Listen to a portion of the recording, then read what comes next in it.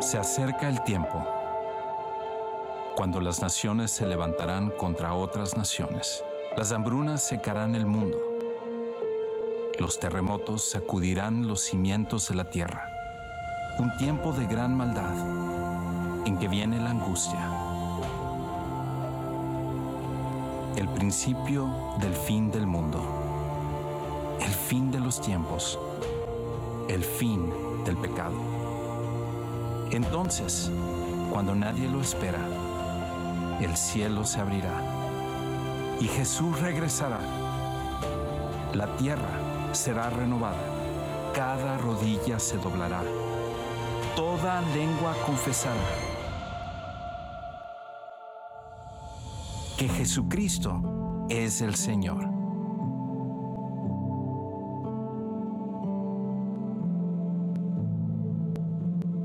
Así que mantente atento y prepárate para el comienzo del final.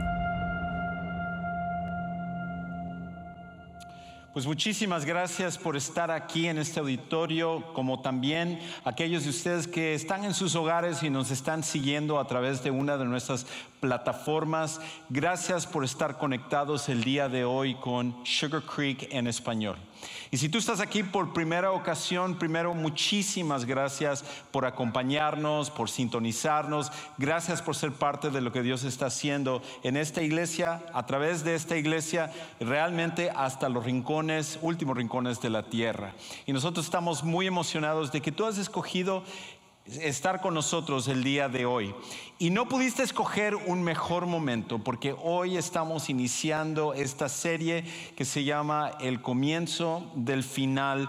Y creo que todos, sobre todo después de un año como el que vivimos en el año pasado, en el 2020, como todos nosotros estamos quizás un poquito más sensibles a los problemas mundiales, a la manera como una pandemia, una cosa puede afectar todo el mundo.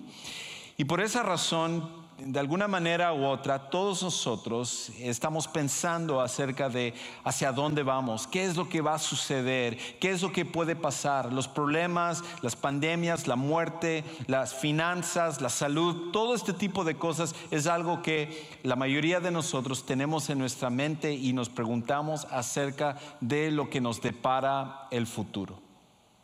Es por esa razón que de alguna u otra manera todos nosotros tenemos un profundo deseo de saber lo que pasará en el futuro. Tenemos un profundo deseo de saber lo que pasará en el futuro. Nos hacemos esas preguntas: ¿qué es lo que viene más adelante? ¿Qué es lo que va a suceder? ¿Qué es lo que va a pasar en un año, en 5 años, en 10 años? ¿Qué es lo que va a pasar con mis hijos o con mis nietos o con mi familia? Todas estas preguntas es parte de lo que nosotros estamos pensando constantemente, sobre todo después de que en un solo año vertiginosamente ha cambiado el mundo de una manera tan increíble. Y por esa razón, lo que nosotros estamos pensando y preguntándonos acerca sobre todo del fin de los tiempos y cuándo se va a acabar todo esto. Esto no es algo que solamente tú y yo compartimos, sino que nuestra sociedad está constantemente pensando. Inclusive, es interesante ver que en el cine, en Hollywood, el género de las películas que tratan acerca del fin de los tiempos es uno de los más populares. Inclusive hay aproximadamente 500 películas que se han hecho en la historia de Hollywood que tratan acerca del final de los tiempos. Y lo que es interesante también es que la mayoría de estas películas se filmaron a partir de 1950, poco tiempo después de que se había acabado la Segunda Guerra Mundial. Como que había un poquito más de sensibilidad de pensar cuándo se va a acabar el mundo después de haber pasado por algo como una Segunda Guerra Mundial. Y luego, a partir del año 2000, se ha ido incrementando el número de películas que tratan acerca del final de los tiempos, duplicándose prácticamente cada década. De hecho, desde el 2009 hasta el momento, nada más, se han hecho aproximadamente 150 películas que tratan acerca del final de los tiempos. Y yo creo que eso es un reflejo de lo que está en el corazón de la mayoría de las personas.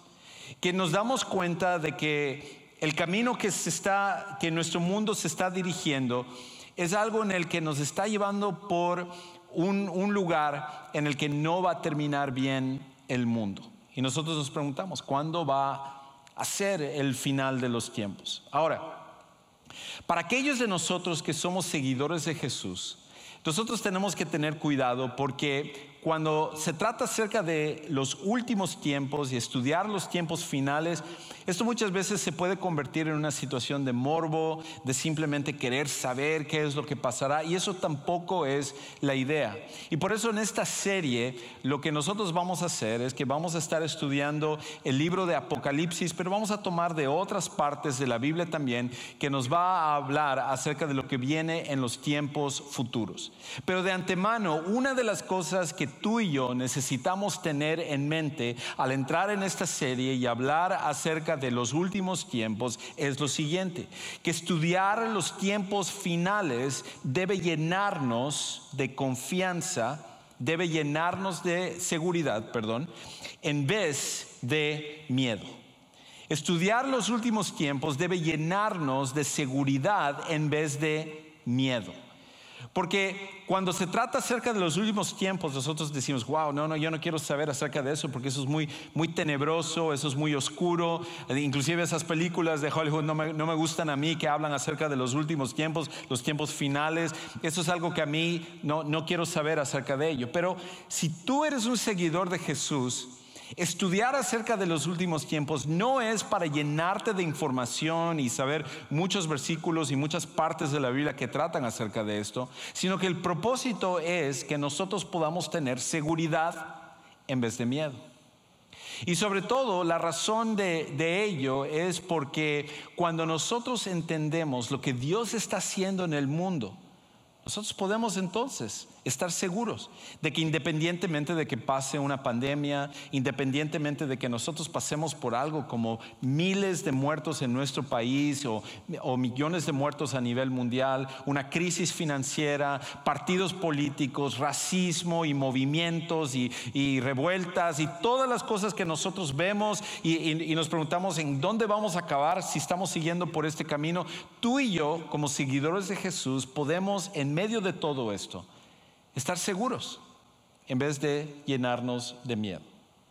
Sobre todo, como dije, aquellos de nosotros que somos papás, creo que nos preocupamos aún más por nuestros hijos, porque decimos, si las cosas están mal ahorita, ¿cómo va a ser en unos 5 años, 10 años, 15, 20 años?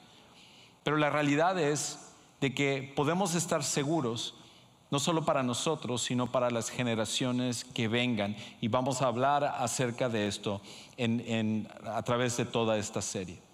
Y de hecho, como dije, mucho de esta serie, la mayor parte de esta serie va a venir del libro de Apocalipsis, y eso nos va a guiar a través de todo lo que nosotros vamos a estar viendo, pero vamos a ver otras partes de la Biblia también.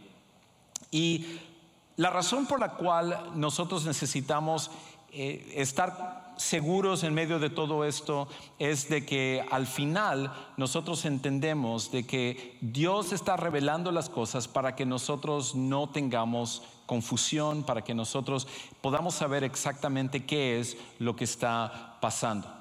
Hace algunos años había un estudio que se llevó a cabo en la Universidad de California en San Diego, y ellos vieron el efecto que tienen los llamados spoilers sobre las personas. Por ejemplo, déjame preguntar, ¿cuántos de los que están aquí les gusta saber cómo va a terminar una película antes de verlo? ¿Hay alguien aquí que les gusta? Yo sé que hay algunos, unos pocos, pero sí hay gente que les gusta saber. Y por eso, por ejemplo, ahora mucha gente tiende a ir a los videos de YouTube para ver el comentario y la crítica y el análisis de una película, inclusive antes de ir a verlo. Algunas personas ven, yo lo voy a ver si tiene un spoiler alert, porque no quiero saber acerca de qué es lo que va a pasar.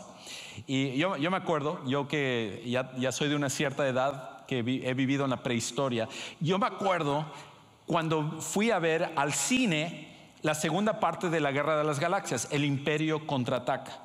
Y me acuerdo que estaba en la fila para entrar a la sala. En ese tiempo había que esperar a que la sala se desocupara. Y entonces acababa de salir el grupo que vio el estreno de El Imperio Contraataca, y un chistoso cuando sale grita: Luke Skywalker es el hijo de Darth Vader. Con eso ya nos arruinaron toda la película. Él debió de haber dicho spoiler alert o algo por el estilo. Hay algo acerca de que no queremos saber lo que va a pasar, pero en este estudio que hicieron en la Universidad de California en San Diego, le dieron a 3 grupos diferentes, 3 diferentes libros. Uno tenía bastante información de lo que iba a ser el libro, a otros les dieron poquito más de información y a otros les dijeron exactamente en qué iba a terminar el libro. Y ellos encontraron que los que tenían más información y sabían cómo iba a terminar el libro fueron los que mejor disfrutaron el libro que iban a leer. Yo creo que Dios hace lo mismo con nosotros. Y es por eso que Él nos ha incluido exactamente el final de la historia a través de un libro como Apocalipsis.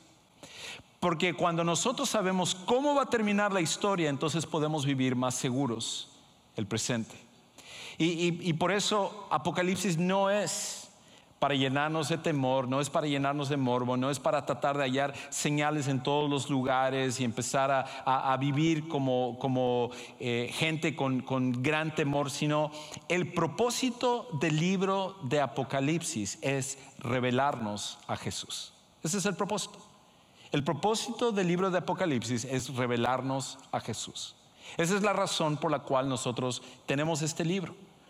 No es tanto con respecto a toda la simbología, sino que es revelarnos acerca de un Jesús que es más increíble de lo que nosotros siquiera podemos imaginarnos. Ahora, déjenme darles un poquito de contexto con respecto a este libro de Apocalipsis. El libro de Apocalipsis fue escrito por uno de los discípulos más cercanos de Jesús, uno de hecho de los discípulos originales de Jesús, que se llamaba Juan. Ahora, Juan, él escribió este libro, pero en realidad no escribió solamente este libro. Una de las biografías más famosas de Jesús, que es el Evangelio de Juan, fue escrito por este mismo hombre. Y de hecho Juan escribiría también otras cartas que nosotros también tenemos en la Biblia. Pero Juan, hacia el final de su vida, cuando él era ya un anciano, después de que todos los demás discípulos originales de Jesús habían sido ejecutados, habían sido martirizados, solo quedaba Juan. Y Juan, de hecho, se le había intentado matar también, pero de una forma no exitosa. Y Juan entonces es exiliado a una isla en el Mediterráneo que se llamaba Patmos. Y ahí en Patmos él recibe la visita de un ángel, y el ángel empieza a revelarle lo que va a suceder en los tiempos finales. Y una de las cosas, como vamos a ver, que se repite mucho en el libro, es de que Juan debía describir exactamente lo que el ángel le estaba dejando saber, porque era importante no solo para Juan, sino para nosotros también. Y entonces el libro de Apocalipsis comienza diciendo de esta manera. Escucha lo que dice ahí en el versículo 1. La revelación o el Apocalipsis son los sinónimos de Jesucristo. Y ahí pausa un momento. Desde el principio nos está diciendo que el libro de Apocalipsis, el propósito del libro de Apocalipsis es revelarnos a Jesús. Esa es la razón por la cual este libro lo tenemos en la Biblia. Y entonces continúa diciendo que Dios le dio para mostrar a sus siervos las cosas que deben suceder pronto. Él la dio a conocer o la manifestó enviándola por medio de su ángel a su siervo Juan, quien dio testimonio de la palabra de Dios y del testimonio de Jesucristo y de todo lo que vio. El propósito de todo esto es que nosotros podamos ver a Jesús, entender un poco mejor a Jesús. Y entonces, como varios teólogos ya han notado, hay algo especial con respecto de este libro de Apocalipsis. Y esto es lo que Juan entonces nos dice. Bienaventurado o feliz el que lee y los que oyen las palabras de la profecía y guardan las cosas que están escritas en ella, porque el tiempo está cerca. Y aquí es lo que hace un poco diferente a Apocalipsis. Este libro tiene una promesa para todas las personas que no solamente la leen, Muchas personas tienden a leer el libro de Apocalipsis, muchas personas tienden a estudiar el libro de Apocalipsis, y es un libro que, como vamos a ver por momentos, es difícil de entender partes, porque el tipo de género es lo que se llama apocalíptico, de hecho viene por el título de este libro, y también las figuras que se utilizan es mucha simbología, y por momentos uno se pregunta, ¿qué significa esto? ¿Cómo se interpreta esto? Entonces, mucha gente ha querido estudiar, leer y se han dedicado a eso en el libro de Apocalipsis. Pero lo que dice aquí, lo siguiente que dice es esto: y guardan las cosas que están escritas en ella, porque el tiempo está cerca. No es solamente estudiarlo, es aplicarlo. Y de hecho esto es un principio que Dios constantemente repite a través de su palabra. No es suficiente saber las cosas, no es suficiente tener información en nuestra mente, sino que nosotros necesitamos tener aplicación, nosotros necesitamos ver transformación en nuestras vidas, necesitamos tener obediencia. Las dos cosas son importantes. Y eso es lo que vamos a tratar de motivarnos los unos a los otros a través de esta serie. Que nosotros podamos entender lo que viene en los tiempos finales, pero que eso repercuta en el tipo de vida que nosotros estamos viviendo el día de hoy. Ahora, lo otro con respecto a esto, y hay que recalcar lo siguiente, es esto: que Dios nos revela el futuro para que estemos confiados en vez de confundidos. Dios nos revela el futuro para que nosotros estemos confiados en vez de confundidos. Porque cuando estamos viendo la historia de la humanidad y estamos viendo el camino otra vez que nosotros estamos tomando, es muy fácil estar confundidos con respecto a: yo pensé que iba a pasar esto, pensé que las cosas acá iban a suceder aquí, ¿por qué está pasando esto? ¿Por qué hay tantas cosas que están pasando con respecto a este partido político, o con respecto a este gobierno, o con respecto a estas leyes que están pasando? Y todos les encanta hablar acerca de política, les encanta hablar acerca de los temas sociales y todo, y a veces mi preocupación siempre es esto: a mí me encanta la política, me encanta, y tengo una posición política también, pero la cuestión es esta: que como seguidores de Jesús nosotros necesitamos estar más puestos o enfocados en lo que la Biblia dice que en lo que está sucediendo con respecto a la política. Y de hecho yo preguntaría, por ejemplo, en tus redes sociales, ¿de qué hablas más? ¿De política o hablas más acerca de las cosas de Dios? Porque es ahí un reflejo de lo que está en nuestro corazón. Y como seguidores de Jesús es tan fácil poner nuestros ojos sobre ciertas cuestiones que están pasando en el presente y perder de vista lo que Dios quiere que nosotros sepamos y dónde debe de estar realmente nuestra mirada. Y en este caso Dios nos muestra cómo va a terminar la historia de la humanidad, qué es lo que viene más adelante, para que cuando pasen estas cosas no estemos confundidos, sino que vivamos confiados de lo que Dios está haciendo en el mundo y en nuestras vidas. Y de hecho, Pablo, que entendió este principio también, que fue un apóstol de Dios, él escribe en el libro de Efesios, una carta que él escribió. Él dice lo siguiente, resume de alguna manera este mismo principio. Él dice en Efesios 1, 7 al 10 lo siguiente: en él, hablando acerca de Jesús, tenemos redención mediante su sangre, el perdón de nuestros pecados según la riqueza de su gracia. En otras palabras, él lo que está diciendo es: la única manera como los seres humanos vamos a poder ser perdonados de nuestros pecados es a través de Jesús. Solamente Jesús puede perdonar nuestros pecados. No hay religión que podamos nosotros seguir, no hay actos morales que nosotros podamos llevar a cabo, no hay cosas que nos esforcemos para tratar de ser considerados buenas personas que puedan limpiar todos nuestros pecados. Solamente Jesús es el único que lo puede hacer. Y entonces él continúa diciendo esto: que ha hecho abundar para con nosotros en toda sabiduría y discernimiento, nos dio a conocer el misterio de su voluntad. Ahora, cuando nosotros escuchamos la palabra misterio, lo primero que pensamos es lo que sucede en las películas que vemos. Cuando hay alguien que va a abrir esa puerta y no sabemos lo que está atrás de la puerta, y nosotros estamos diciendo, ay, ¿por qué siempre tienen que abrir estas puertas? ¿Por qué no se van de esas casas y la puerta misteriosa que está abriendo y luego sale una cosa que te espanta? No es eso lo que está refiriendo aquí. Misterio es simplemente algo que no ha sido revelado. Esa es la manera como la palabra misterio es utilizada en la Biblia.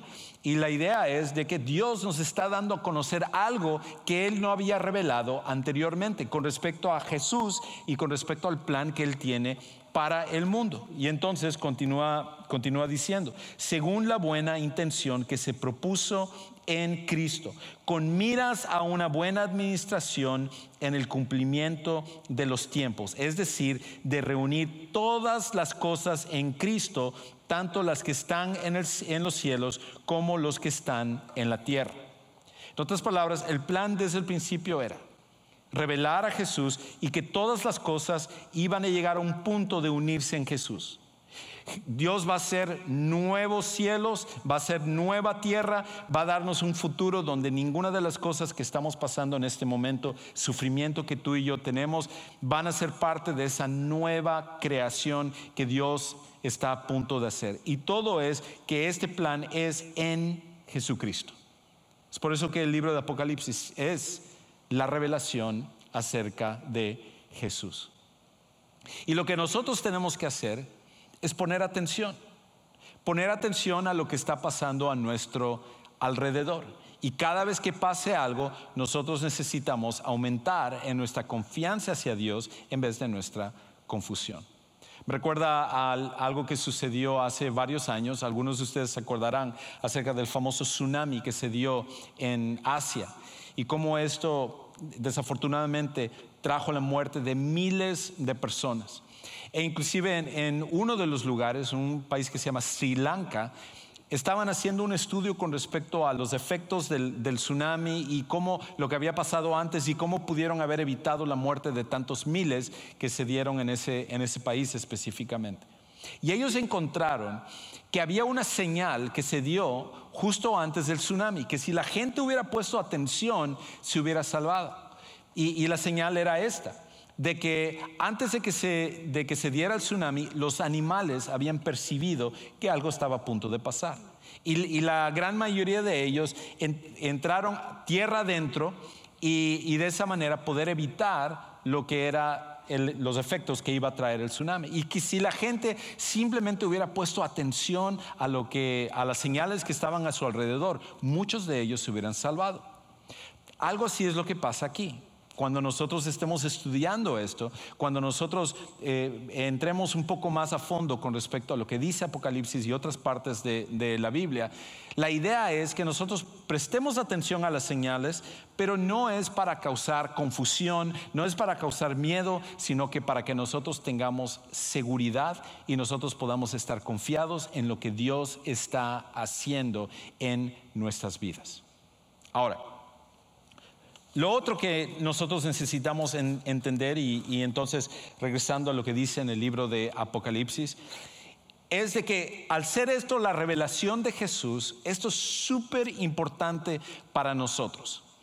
La razón de ello es porque, por ejemplo, Juan, como dije, era uno de los discípulos originales de Jesús. La última vez que él vio a Jesús es cuando Jesús había muerto y él había resucitado y él regresó al cielo. Y fue increíble poder ver a Jesús, pero Jesús todavía estaba en su forma completamente física, aunque con un cuerpo restaurado. Pero ahora cuando Juan vuelve a ver a Jesús, lo ve de una manera completamente diferente. De hecho, ve a Jesús glorificado, ve a Jesús de regreso a como Él es, que es Dios. Escucha cómo entonces en el versículo 12 nos empieza a hablar un poco acerca de lo que Juan vio. Dice ahí: entonces me volví para ver de quién era la voz que hablaba conmigo. Y al volverme vi 7 candelabros de oro. Y una de las cosas que vamos a estar viendo a partir de la próxima semana y las siguientes semanas es que estos candelabros son un símbolo de las iglesias. Y Dios habla a diferentes iglesias y vamos a estar estudiando esto.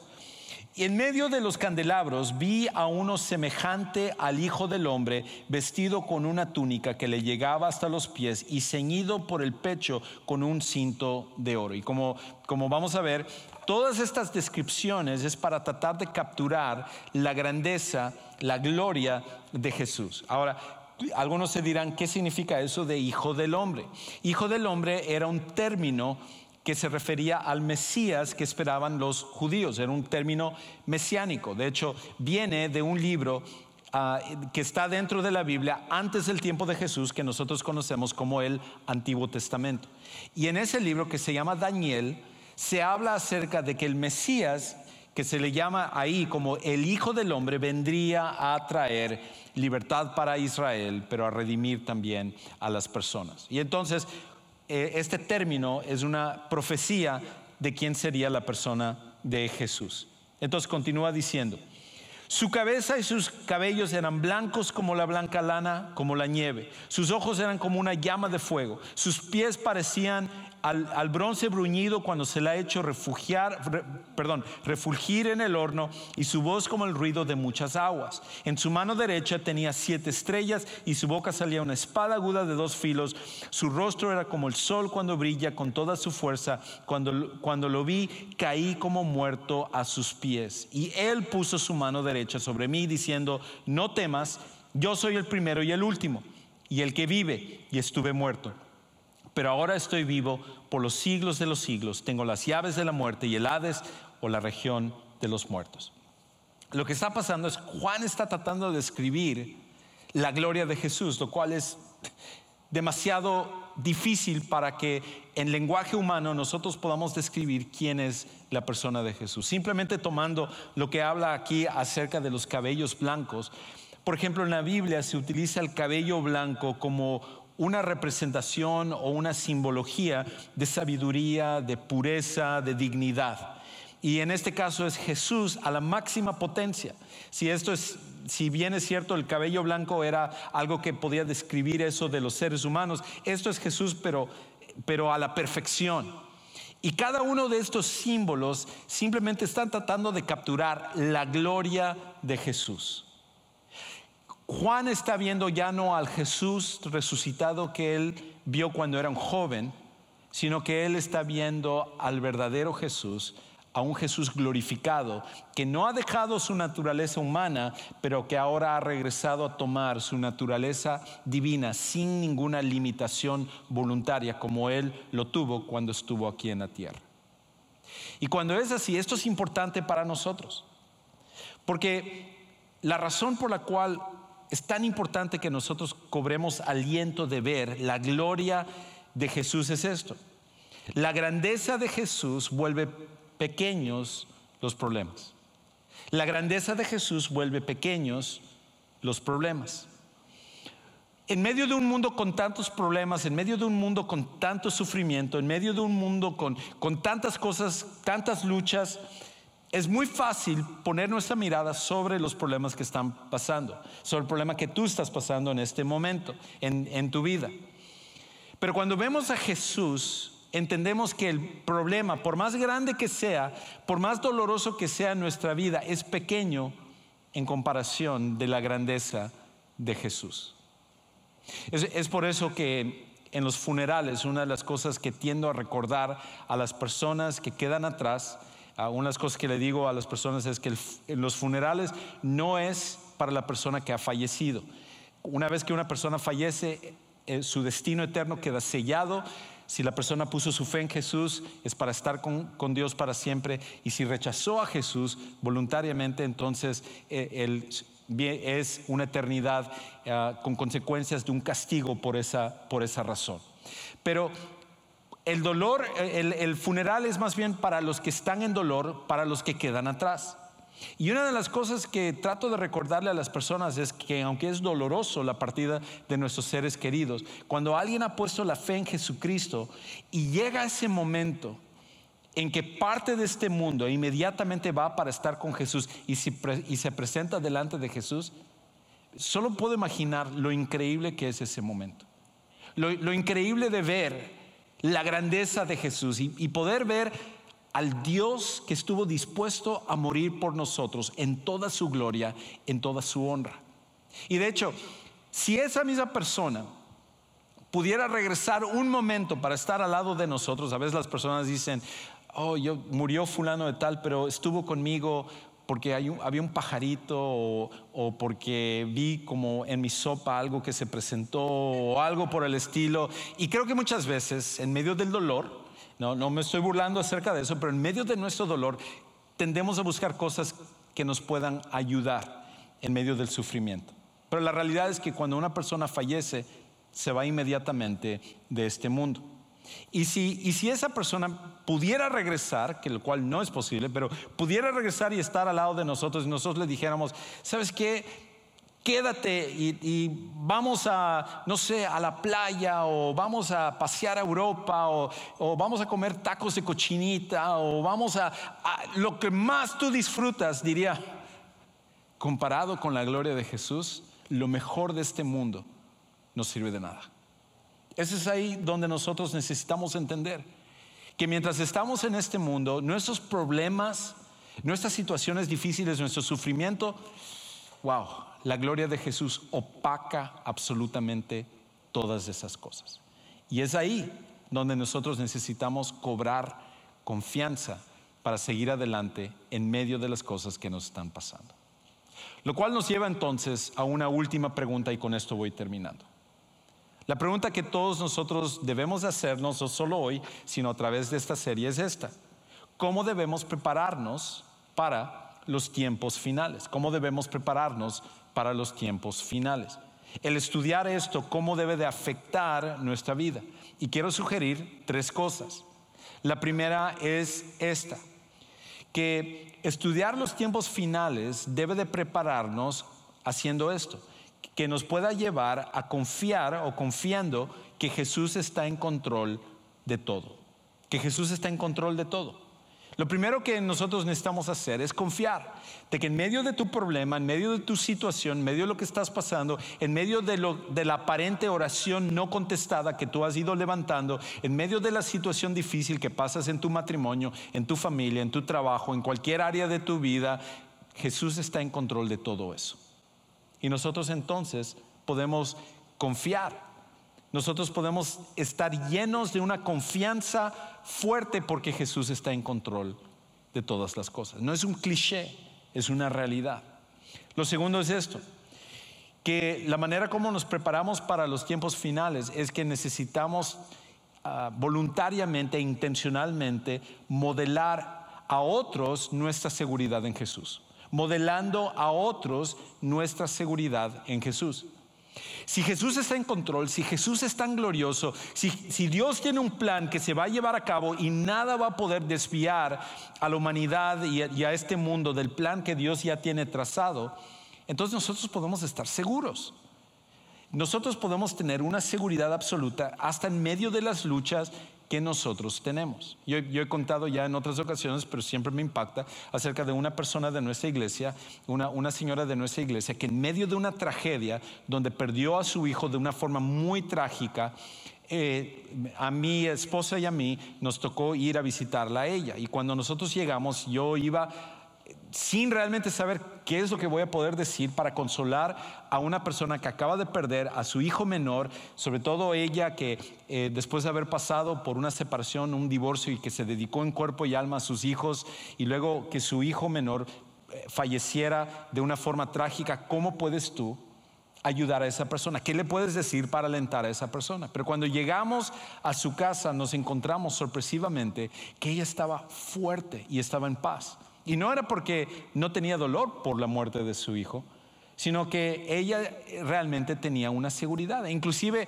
llegó al punto en el cual le dije, le tuve que preguntar, tengo que decir, no sé cómo es que usted le veo tan fuerte, tan segura en medio de todo esto. Y ella, la respuesta de ella fue muy sencilla. Dice, esto es doloroso para mí, es más allá de lo que yo podría realmente tolerar, pero yo sé que Dios está en control de las cosas y estoy segura en Él. Nosotros necesitamos modelar eso. Cuando tú encuentras a una persona que en medio de todo lo que está pasando en el mundo conserva la calma, conserva la paz y está segura, eso como que impacta a los demás. Y ese es el tipo de vida que tú y yo debemos de tener para mostrar a otras personas. En vez de estar quejándonos y con miedo y con todo, debemos estar seguros porque podemos confiar en Jesús. Y entonces, lo último es esto, de que necesitamos también compartir el mensaje de Jesús, compartiendo el mensaje de Jesús. Es la manera como nos preparamos para los tiempos finales. Iván mencionaba hace un momento acerca de celebrar el número de personas que llegaron por primera ocasión a nuestra iglesia la semana pasada, número de personas nuevas que nos sintonizaron en el internet, y eso fue porque la gran mayoría de ellos fueron invitados por una persona de nuestra iglesia. Y en ese proceso, muchas de esas personas vinieron a conocer a Jesús como su Salvador personal. Nosotros podemos compartir de Jesús simplemente invitando a alguien a venir a nuestra iglesia, pero también podemos hacerlo compartiendo nuestra fe con esas personas. Y como iglesia, nosotros tenemos los recursos que están a tu disposición para que tú y yo lo podamos hacer. Quizás la razón por la cual tú tienes tanto temor acerca de lo que viene en el futuro es porque tú no tienes una relación personal con Jesús. Pero el día de hoy eso puede cambiar. Jesús vino porque te ama, y Él voluntariamente, siendo el Dios tan glorioso, tomó nuestro lugar, muriendo en una cruz. A pesar de que Él no tenía pecado, Él murió el perfecto por los imperfectos, por los pecadores. Y la Biblia dice que cuando nosotros ponemos nuestra fe en Él, cuando ponemos nuestra confianza en Él, Él nos perdona de nuestros pecados, transforma nuestra vida y nos da una nueva relación con Dios que cambia absolutamente todas las cosas. Nos encantaría que tú el día de hoy, ya sea desde tu hogar o en este auditorio, tomes la decisión de conocer a Jesús como tu Salvador personal. En un momento, los que están aquí en este auditorio pueden, yendo por las puertas de atrás hacia su derecha, tenemos un lugar que se llama el Centro de Siguientes Pasos. Ahí va a haber gente que le encantaría ayudarte, orar por ti o explicarte cómo tomar la mejor decisión de tu vida. Ora conmigo. Padre Celestial, gracias porque tú nos revelas el futuro, no para que nosotros tengamos miedo, sino seguridad. No para que estemos confundidos, sino para que estemos confiados. Y gracias porque Jesús, que está en control de todas las cosas, nosotros podemos tener completa seguridad en Él. Lo que estamos estudiando, Señor, ayúdanos a ver a Jesús, que nosotros podamos amarlo aún más de una forma tan apasionada, que Él sea lo más importante, lo primero en nuestras vidas. Y todas estas cosas oramos y lo pedimos en el nombre de Cristo Jesús. Amén.